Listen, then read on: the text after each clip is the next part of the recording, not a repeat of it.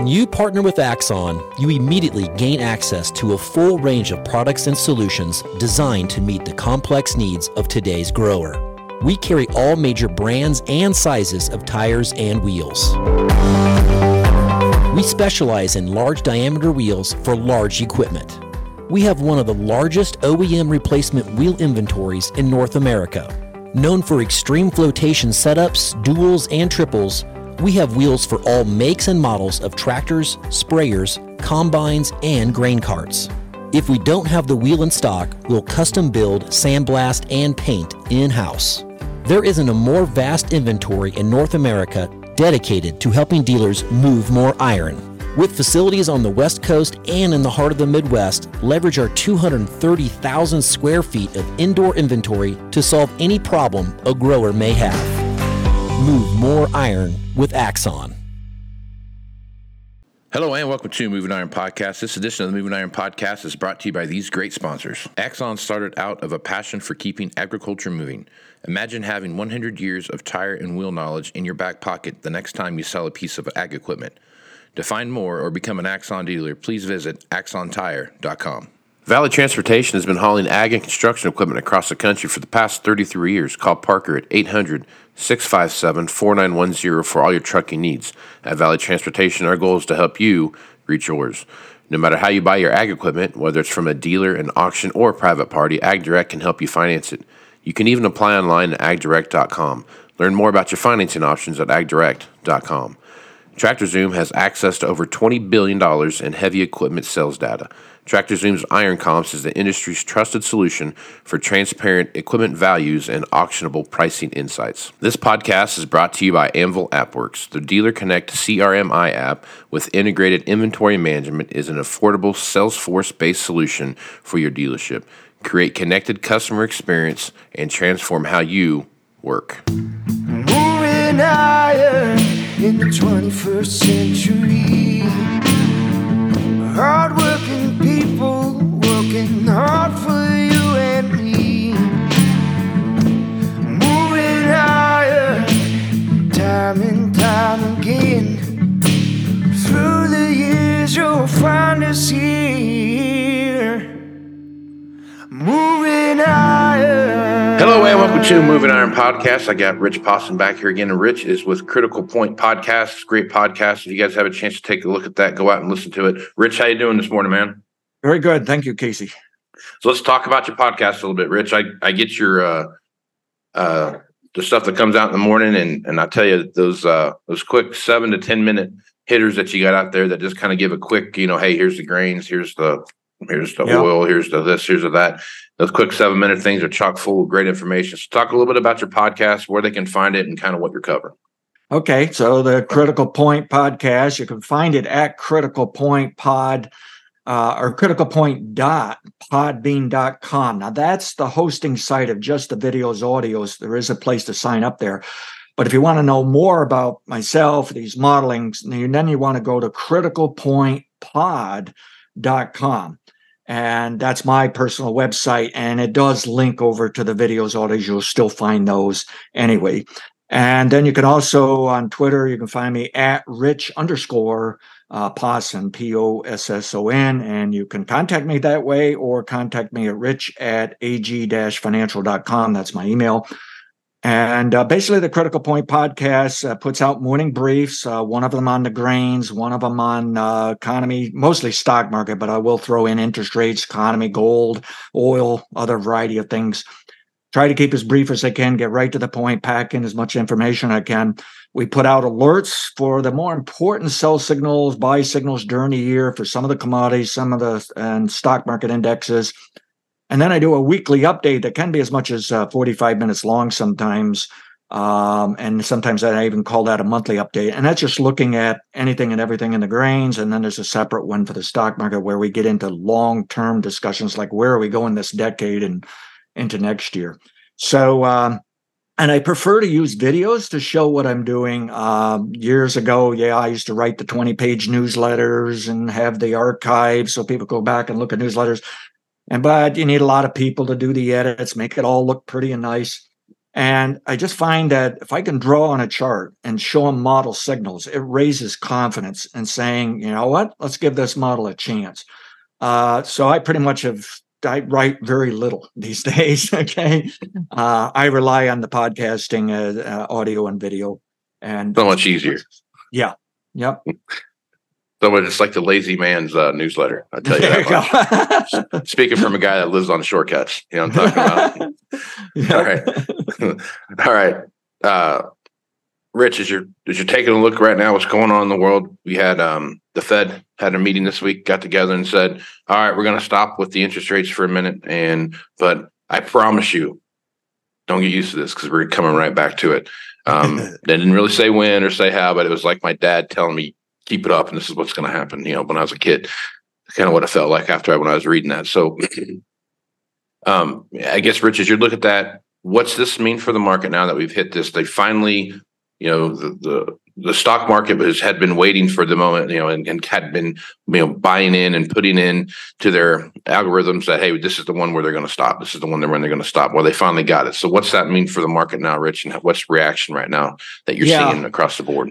I really like Wall Street's take on this, and this is more on the media side of things, but they're saying the Federal Reserve gave us a Dr. Jekyll and Hyde moment. And what that means is, sure, on a near-term basis, they said we're stop raising rates, and the market was betting on it. It was putting the stock market up into that meeting. And but I then turned around and said, yes, but we may raise one or twice more later this year. In fact, yeah, you're right. They kind of pushed it as they will. Yep. And so people are saying, what is that? You know, there's some big shots on Wall Street saying, if that's not confusing.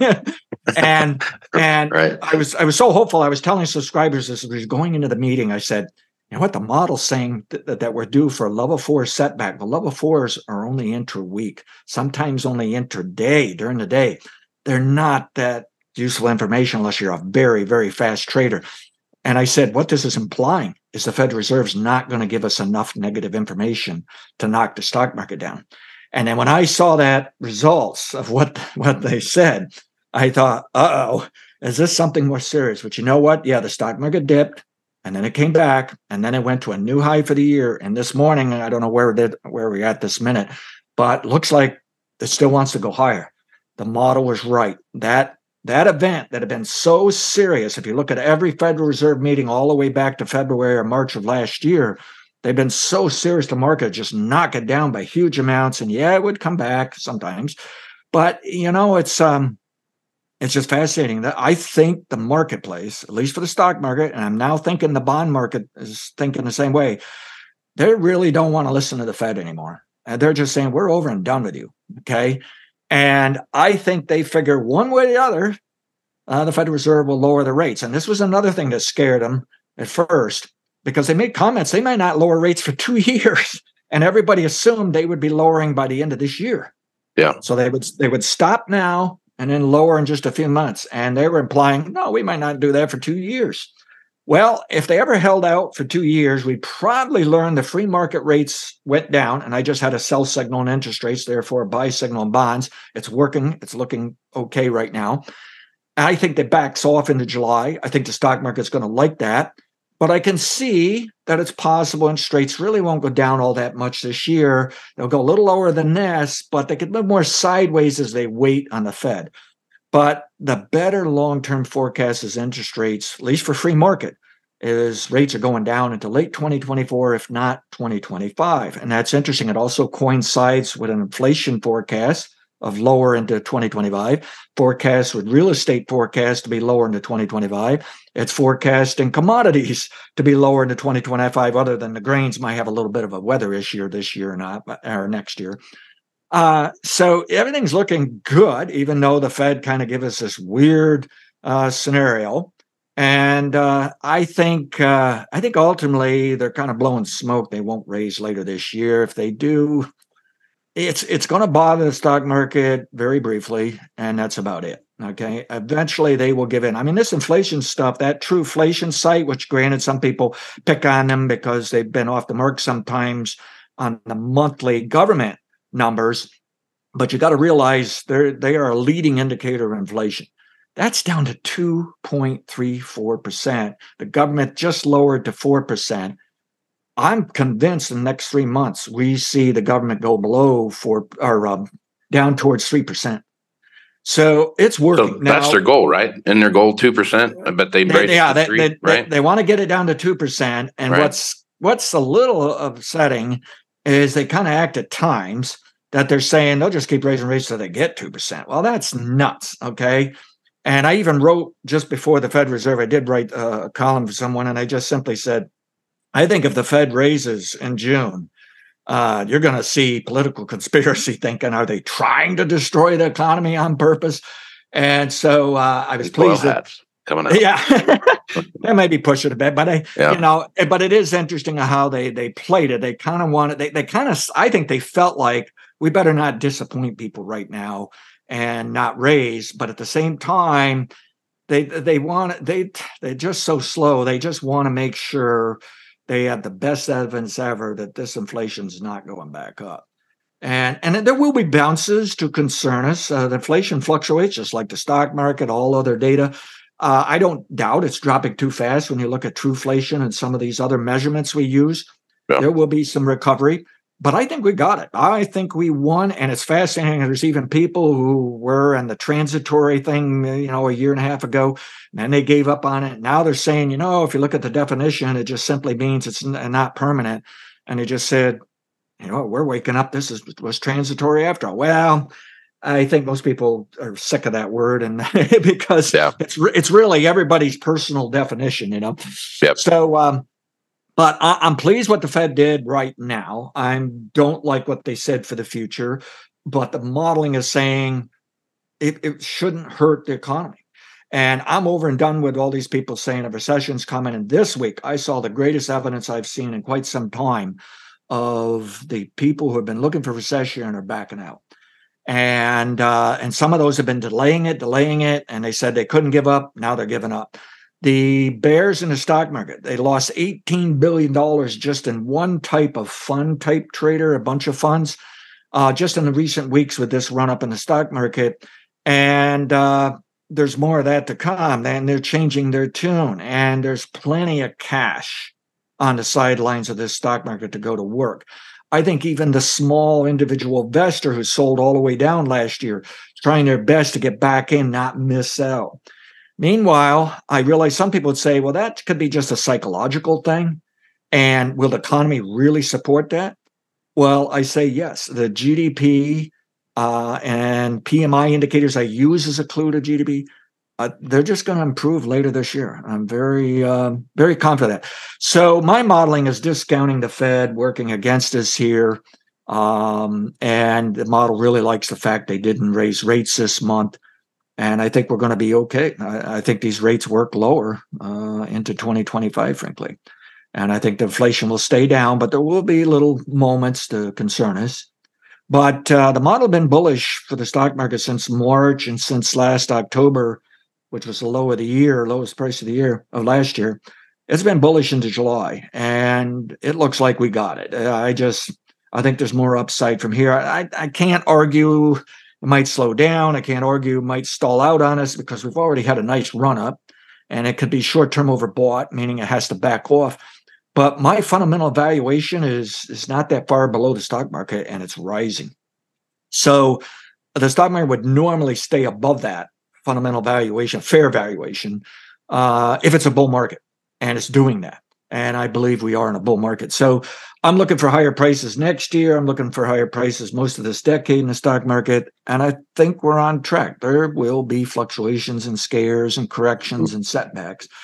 But I think we got this. The pendulum has swung.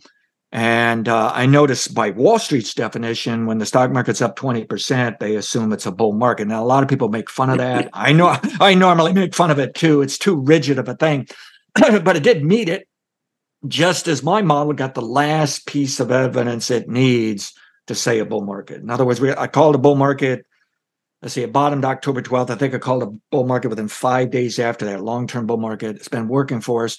And I said, I got all the evidence I need, but if you want, you can consider the higher it goes would be additional evidence. And we had an objective of 43.25. and it took that out. And so we're feeling pretty comfortable with that. And it was interesting. We also had the next target of 44.25, and it stopped there yesterday. It closed yesterday at 44.25. Again, I can't rule out some setbacks along the way, but I got to be bullish here. Long-term, intermediate term, shorter term, I'm going to give it a chance into July. We'll look out for maybe a little slippage there, maybe by early August or something. But I think one way or the other, this market moves higher into the end of the year. What I can't tell people is there's two camps. One is it's going to move up somewhat. That's it. And the other camp is this thing's going to explode. Well, I also have scenarios in between that. And so I'm less concerned. Will we get it right how high it goes going into the end of the year? I'm just looking at the overall direction and the time of it. And I'm pretty confident with that to be bullish. I'll tell you what, an asteroid could hit this planet, and I think it's still going to be a bull market. Maybe not for a few days. Little recovery time there. Yeah. Right. It may crash, but it'll come back up. It looks that good, and I've been at this for 30 or 40 years, live, real time with this kind of modeling. And then this modeling, what it's done is we've back tested, going all the way back for the entire history of the stock market, the entire history of this country, GDP, all kinds of measurements. And it just works well. And sometimes it's scary. Sometimes you think, gosh, can this be right yet again? It's not looking good.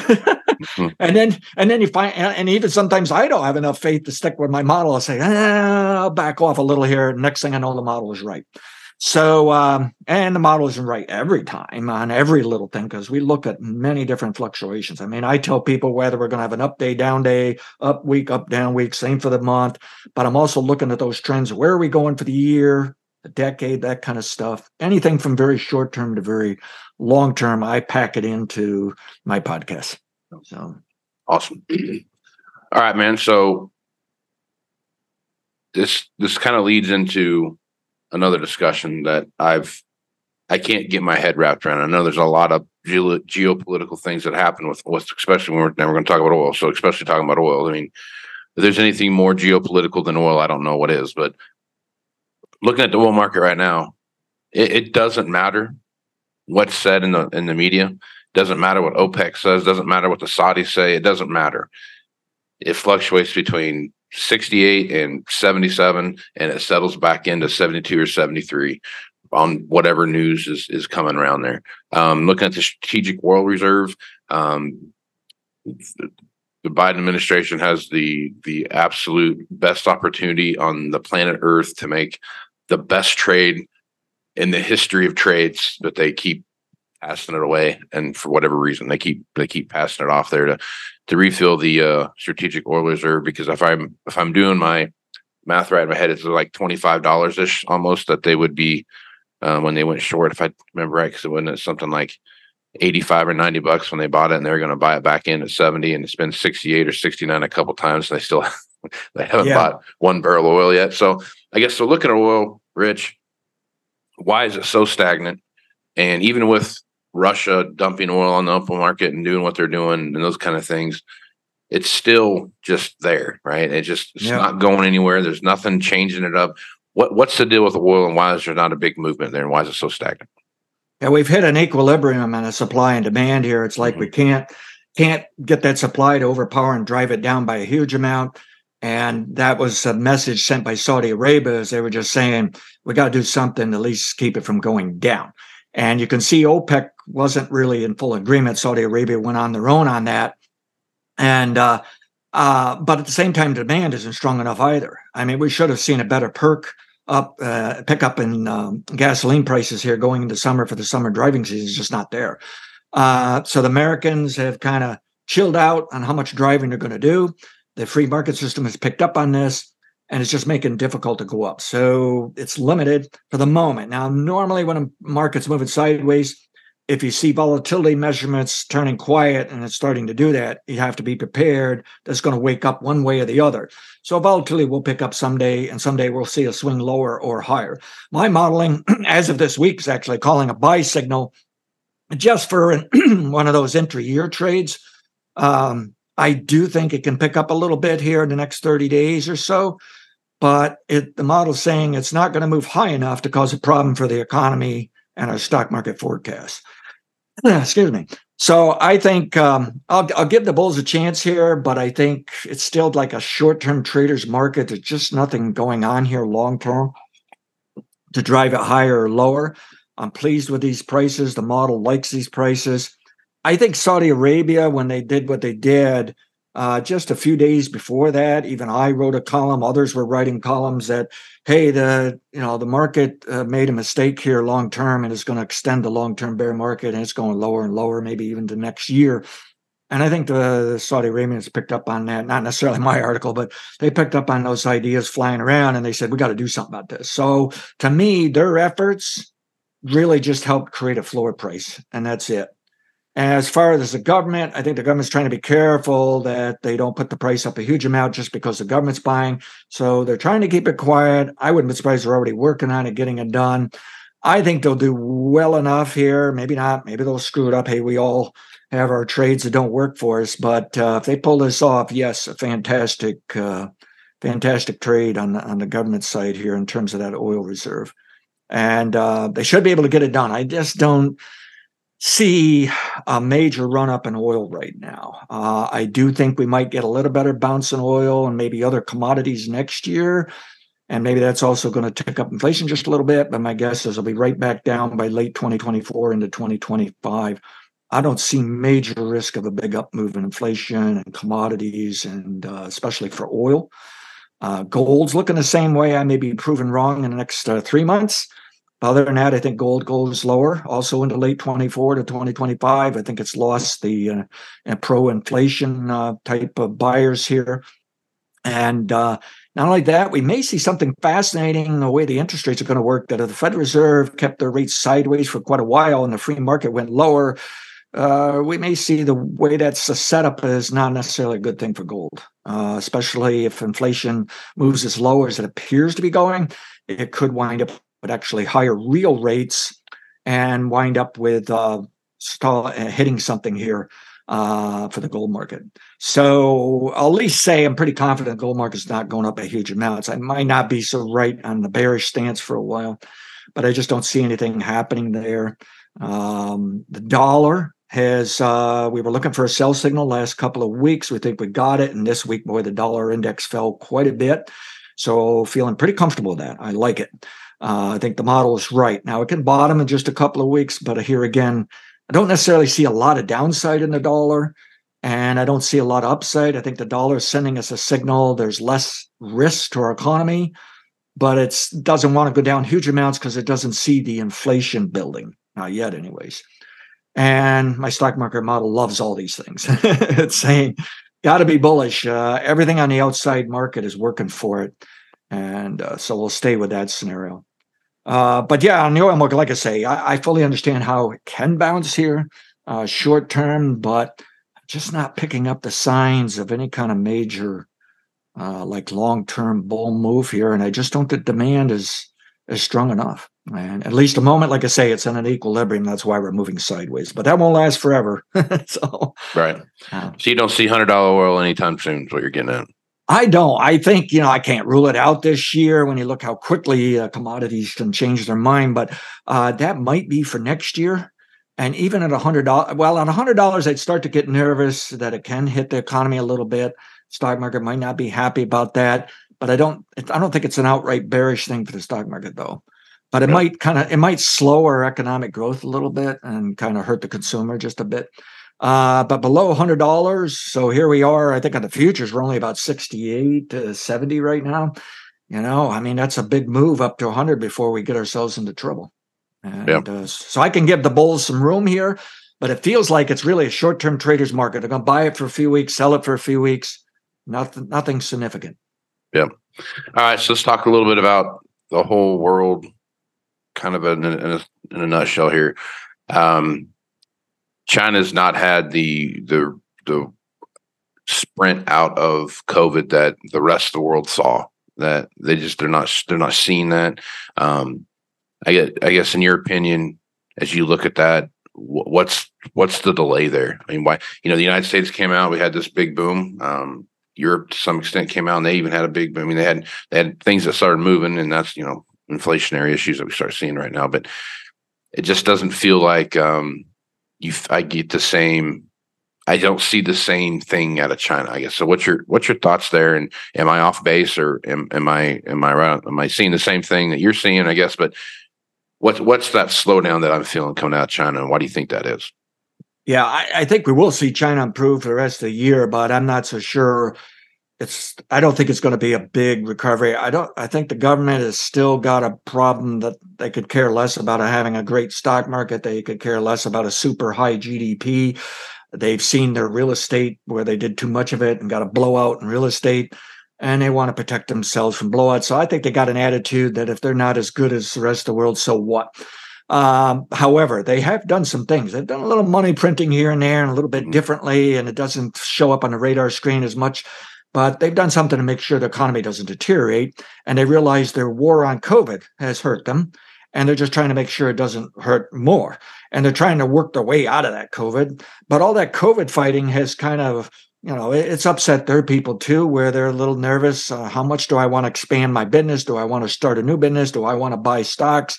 Things like that. So it's also the people that they're really not that aggressive there to create that growth. And I think they'll get net growth. The indicators, I think, are improving. I just don't know if they're going to improve slowly, they're going to improve fast, somewhere in between. Stock market, same story. It looks like to me it can go up into next year along with the U.S. and the world, but I wouldn't be surprised it's going to be the sluggish one. And let's face it, we still have the political issues, the trade issues going on with U.S. and China. I think that's probably going to improve too, but I think the world, and specifically U.S., does want a different way of doing business with China. They're not going to, and that's going to hold China back. I mean, they made a lot of money with the fact that the world was willing to trade so freely, and the world was less concerned about themselves. So they were just happy to do business with China, and their happiness is kind of slid a little there. So, but I do think in the next years too, we're probably going to see some resolvement of some of these trade issues. And I think it's going to be all right. As we look later in the decade, China will be doing pretty good, I think. And we'll just take it from there. Globally, I got the same forecast for global GDP economy to grow into next year, along with the U.S. Stock market wise, I follow the global Dow Jones index. It is biased more to the U.S. because it's the bigger market. But it did stall out. It rallied better than the U.S. In fact, it was rallying when the U.S. was going down for a while. And then it stalled out for a few months. And that was primarily because Europe did so well. And we have Germany and France that the people look at them as a little bit socialistic. They assume their stock markets don't do so well, and they were wrong. Stock markets did great. And in fact, France did better than Germany, and they're probably more socialistic than Germany. And I do think the European markets, as I just told my subscribers here yesterday, I think those markets have more upside into next year. I want to be cautious globally. Some countries might stop going up before the end of the year here and won't participate on up move next year with the U.S. And I'm fine with that. I think it's nothing more than the other countries are getting kind of high priced. People are going to start moving money out of that, some money, not a lot, over to the U.S. And I was fascinated this week. I realized it was only one day, so maybe meaningless. But I just happened to look at my dashboard and see all the European countries I follow were up in the stock market or down in the stock market, and the U.S. was actually up. And at that time of day, the U.S. was up so strong, those countries should have been up. That would have been normal behavior. And so I decided we may be seeing that they're starting to get high price in Europe, taking a little profits. And I wonder if some of that money isn't moving into the U.S. stock market now. So I think the U.S. will begin to not only catch up, but outperform Europe and the world. But as I look at the entire basket, I got to be optimistic and bullish the economy and the stock markets for the world. Right on. Okay. Well, I think there's a lot of moving parts here, Rich, when you take a look at what's going on. And like usual, you and I have started doing this back in 2019, if I'm not mistaken. And we've never struggled to come up with anything to talk about the whole time that you've been on the show. So there's a lot of stuff moving around. One last topic, I guess, as you're taking a look at what's going on with kind of some of the grain movement and some of the stuff that we've seen so far with the U.S. We've seen some good opportunity here that there's going to be a big drought. Or I guess there's a developing drought in the central grain market or central grain belt of the United States. You look there, you look and see what happened with Brazil, and they had some record crops down there this past year. Not as good as I thought they were going to be, but they were still very, very large crops. Assuming that this is the year that we have the huge drought and the big crop issue that we saw, as you take a look at your grains right now, what are your thoughts there, and what are some of the short-term and long-term effects of a major crop problem in the U.S. right now, and what that could do to the overall grain markets? Yeah. So recently, what was the lowest price the last couple of months here, model called a bottom. And I said, we got to be bullish here, have some faith in the model. Maybe this market rallies into July. And we would normally do that from a trader's perspective, regardless of the weather. And we just assumed it's a time for more demand than supply. But I said, you might get seasonal demand added on top of that. You might get, which right at the moment, the model's saying actually demand isn't that great. It's really just people getting excited in the weather. But anyways, at that time, we said we don't see any weather issues here, but the market can move up and then the weather issues come in. And we're seeing that kind of pattern take place. But I also said, hey, we're down to the deadline years of a cyclical crop problem that occurs once a decade. And it's either this year or next. And I said, there's other people using cycles that claim we're due for something far more important, something like the 1930s Dust Bowl, 90-year cycle, 100-year, 89, whatever. And that doesn't really fit that well with my model. The model said 2012 was a very significant cycle, super cycle, and it's not time for that you're probably going to have to wait the next decade. But I don't want to rule out something more significant here. I've researched their cycle. I think they don't realize their cycle was in 2012, but it's kind of new to me to study that specific cycle. It's not my model. And I think there is that possibility of strike. So I'm just warning people, I may get new statistics that there's more upside than I realized. And I'm not going to say I'm wrong because I'm bullish. I'm going with it to be safe. And we'll just be more right. And hopefully we'll come up with those higher and higher targets and be on top of it if it turns into that. But for the moment, I'm a little concerned. We've got a nice rally going here. But as we get through the summer growing season, we find eventually that weather is okay. Maybe yield comes down a little bit, but it's not the hit that everybody thinks. I'm a little suspicious it's next year for the crop problem I'm looking for. I'm also suspicious it's not going to be one of the more serious ones for the history of that type of climate issue and weather issue and crop issue. So a little reluctant here to being a bullish, but I'm bullish. And I'm ahead. We banked some money here, and I think we're going to just try to keep working with it. It woke up this week here, gave us a little short-term additional signal to the upside. But is it really going to work out that way? Because at the moment, and this could be a big mistake on my part, on the moment, I'm thinking if we're going to take a good national hit in the yield, I think it's got to go beyond the Corn Belt. And I thought back my prior years of trading grains from my own farms and businesses back then, as well as my own pocketbook, all the way back to early 80s, the 83, 84 drought. I was involved in that back when I really didn't know what I was doing, but it worked. But I think you got to have drought conditions in Pennsylvania and New York. And I realize most people don't even pay attention to those two states. But I think you got to have that. And then obviously you need the Eastern Corn Belt, Central, and the West, I think, to really make it national. Well, I was shocked here maybe 2 weeks ago. We suddenly got, was it 2 weeks or 1 week ago? I forget now. The U.S. Drought Monitor map really was not showing anything in the Eastern Corn Belt, nothing up in New York. And all of a sudden, bam, got all this dryness. And then, last week it came out and it actually showed drought, moderate drought. In Pennsylvania, up in New York. Meanwhile, I was watering 800 trees or 700 trees by hand because we haven't got our property. Didn't get my well. I got my well drilled yesterday, by the way, and so we were hauling it out of a stream up a hill, a little tractor and a tub, and watered by hand just to try to save trees. And we actually did lose a few. That's how quickly it hit New York. Yeah. We had New York farmers producing hay primarily saying we're holding off on sales. We don't know if we're even going to have a second crop. It was that severe, that fast. But I got to tell you something. It's looking fine today. That quick of a turn the other way. And we got rains coming. We got rains coming the next 4 or 5 days here. And our trees are looking better and this and that. Now, that may go away. Western New York didn't even get those rains, though. Okay. Right. And so I'm just concerned, could this be fickle, where we've got a bit of a crop problem this month, maybe to early July, but I remember in the 80s working with some professionals on the floor in Chicago trading, and I remember we had a year where we didn't think it could be a crop problem, but we had to play for it anyways. And then I remember the pros saying, if it rains on July 4th, give up. And it rained July 4th. And boy, they gave up. Yeah, I tell you. And they were right. It just, it was the best. So I'm keeping that in the back of my mind that this could be the year for that cyclical crop bum. But you know what? There's not enough evidence, even as today, even though I see that drought monitor map, I know it can get you excited. I don't know how much to trust this, but I am bullish. I don't want to miss out on it. Okay. And if I make a mistake and don't flip back to berries fast enough, so be it, I'll do it. But I don't know how much to trust this. I can definitely visualize this market maybe up into July and right on down into harvest, And I'm very convinced grains will be lower in 2025 with commodities and inflation.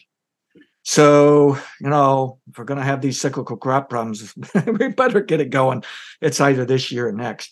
And I do think even the reason some people are asking, why aren't grains even higher than this? They're waking up this week, but shouldn't they done better than this?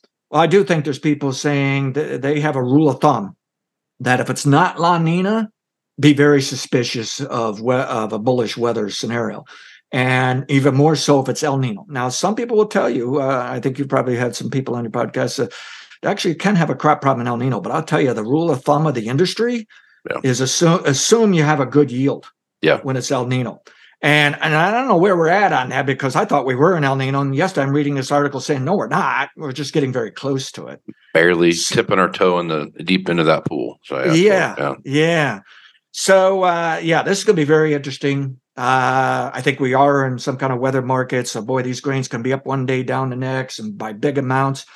But I'll give the bulls a chance. Let's just see whether things deteriorate here and things get drier. Okay. We're due for it. This is just a little bit different than what I've seen in 40 years of my personal experience, And I can see where it was there and then it wasn't. And let's just keep that in the back of our mind. Right on. Yeah, that's it's like everybody can see it, but no one's wanting to buy into it yet because we're supposed to be in an El Nino year, and that's where that's the hard part of where we're at. Everyone's still banking on the El Nino to come. So and that could could keep things up a little later, and you could see like a 2 to 3 week period of just a straight up explosive market as the market finally wakes up. Darn it, it's there. But that faster move can also create immediate blow off, and even if we have a significant drop in yield, you could still see prices back off in the harvest. Yeah, and then we'll have to figure out where we're going next year. And so it's tricky. I could see where we get a little bit lower yield this year, and then the real crop problems next year and take us even lower. And I could see where in the end we actually bounce yield a couple of bushel in corn more than last year, and then the crop problems next year. But again, we can't rule it out hitting this year, and I don't think it'd be as devastating as some people think. I'm not going that route, but I'll follow it the best I can and make what we can out of it. Yep. So. Yep. All right. Good stuff, Rich. One more time where they can find your podcast. Okay. Go to criticalpoint.podbean.com. That's the videos and audios, and you can sign up there. But also go to criticalpointpod.com, and that's a website about myself. I do a little blogging once in a while, and then there's links over to the videos, audios as well. But there's explanations of what we're doing with the modeling there. And check out, tweet me at Rich _ Posson, Posson, or email me at rich@ag-financial.com. And as a quick little wrap up here on the economy side, I really think we need to chill out a little bit on this. Anybody who's talking negative news, they're not in timely manner. They're not in line with these business cycles. I'm looking for 2.5% to 4.5% GDP for the rest of this decade. That's good enough. That's a wide range. You might think, well, does that mean if it's only 2.5, lousy stock market? No, the fascinating thing is the stock market is going to be bullish no matter where it is in that range. And I think we see inflation get back towards the Fed's 2%. Still not convinced they get what they want over a long-term basis, but And we'll get pops in inflation from time to time, but the model's saying better write it out. The stock market will probably still be bullish no matter what. So I got to be optimistic and always manage a risk, though. Right on. All right, Rich, appreciate you being on the podcast, man. I really like it when you come on here, and we will catch you next month, man. Okay, thank you very much. All right, I'm Casey Seymour with Moving Iron Podcast. Check me out on Facebook, Twitter, and Instagram at Moving Iron LLC. Go to LinkedIn at Moving Iron Podcast and check out the video version of this over on the YouTube channel, which is the Moving Iron Podcast YouTube channel. Go to Moving Iron LLC for everything Moving Iron related and get all the information from the Moving Iron Summit coming up here in Nashville, Tennessee, September 11th through the 13th, and all the information is there. If you need more information, send me an email at movingironpodcast at movingironpodcast.com, or if you have a question for Rich or anybody else that's on here, you can send me an email there, and I will make sure to ask that question. If you want $50 discount off of your Moving Iron Summit registration, be one of the first 150 to sign up, and you'll get that from the folks over at Axon. So with that, I'm Casey Seymour with Rich Posson. Let's move some iron, folks. Out. Axon started out of a passion for keeping agriculture moving. Imagine having 100 years of tire and wheel knowledge in your back pocket the next time you sell a piece of ag equipment. To find more or become an Axon dealer, please visit axontire.com. Valley Transportation has been hauling ag and construction equipment across the country for the past 33 years. Call Parker at 800-657-4910 for all your trucking needs. At Valley Transportation, our goal is to help you reach yours. No matter how you buy your ag equipment, whether it's from a dealer, an auction, or a private party, AgDirect can help you finance it. You can even apply online at agdirect.com. Learn more about your financing options at agdirect.com. TractorZoom has access to over $20 billion in heavy equipment sales data. TractorZoom's Iron Comps is the industry's trusted solution for transparent equipment values and auctionable pricing insights. This podcast is brought to you by Anvil AppWorks. The Dealer Connect CRMI app with integrated inventory management is an affordable Salesforce-based solution for your dealership. Create connected customer experience and transform how you work. Moving iron in the 21st century.